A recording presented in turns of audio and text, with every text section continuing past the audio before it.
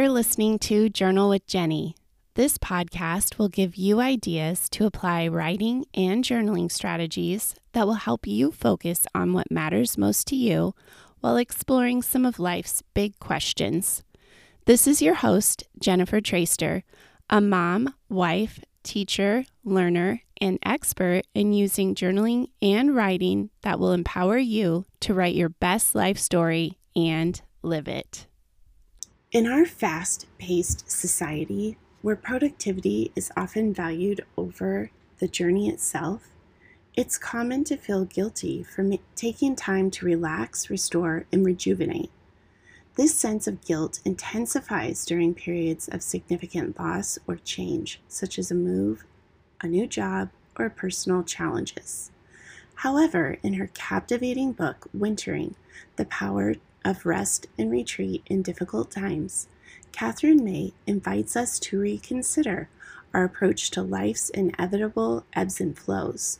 She advocates for drawing strength from periods of rest and retreat, which she eloquently refers to as wintering. I believe that it is time we shift our perspective to stop viewing wintering as a mere luxury and start recognizing it as an essential, integral part of our well-being. May poignantly shares her own experiences, including coping with setbacks and living with undiagnosed autism from a young age.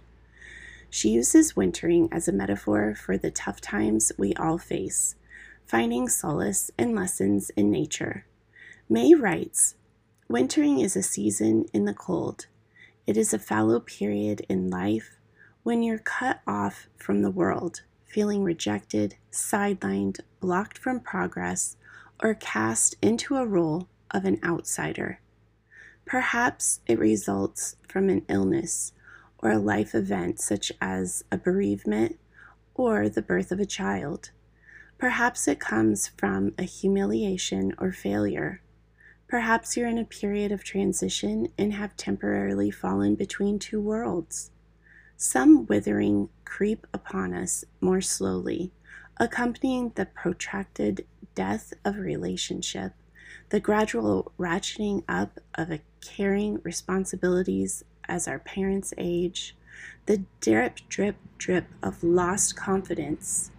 Some are appallingly sudden, like discovering one day that your skills are considered obsolete. The company you worked for has gone bankrupt, or your partner is in love with someone new. However it arrives, wintering is usually involuntary, lonely, and deeply painful."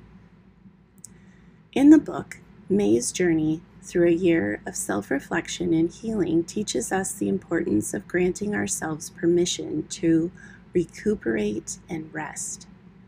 Recently, my own wintering period came into sharp focus. In the weeks leading up to our winter break, my youngest daughter underwent a tonsillectomy.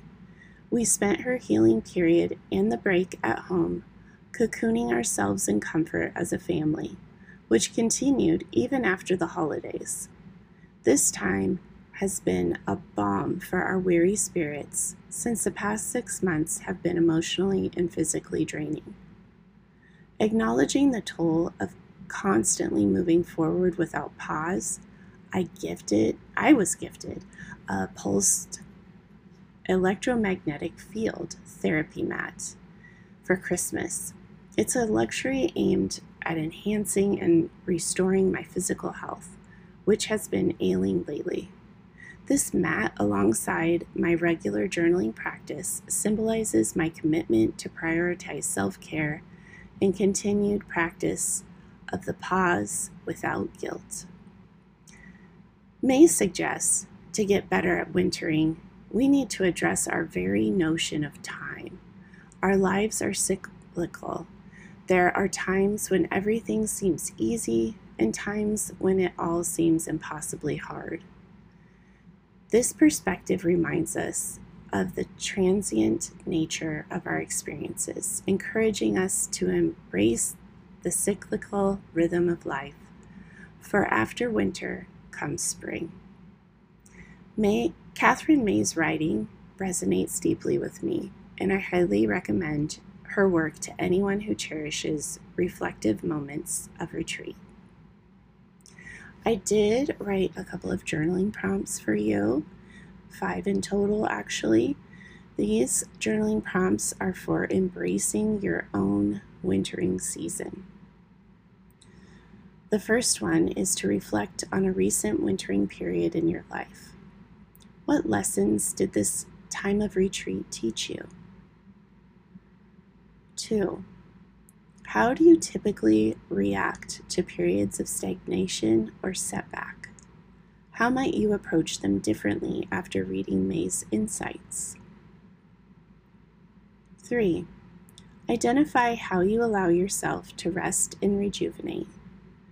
Are there new practices you'd like to try? And 4, consider the cyclical nature of life as described by May. How does this perspective change your view of current challenges? And number 5, write a letter to your future self offering advice and encouragement for the next wintering season you might face. We all face times of wintering. I hope that Katherine May's words and insights were as comforting to you as they have been to me. Thank you for listening. I appreciate your support, and I hope that you enjoy these journaling prompts. If you do, please let me know, and I'd love to hear from you.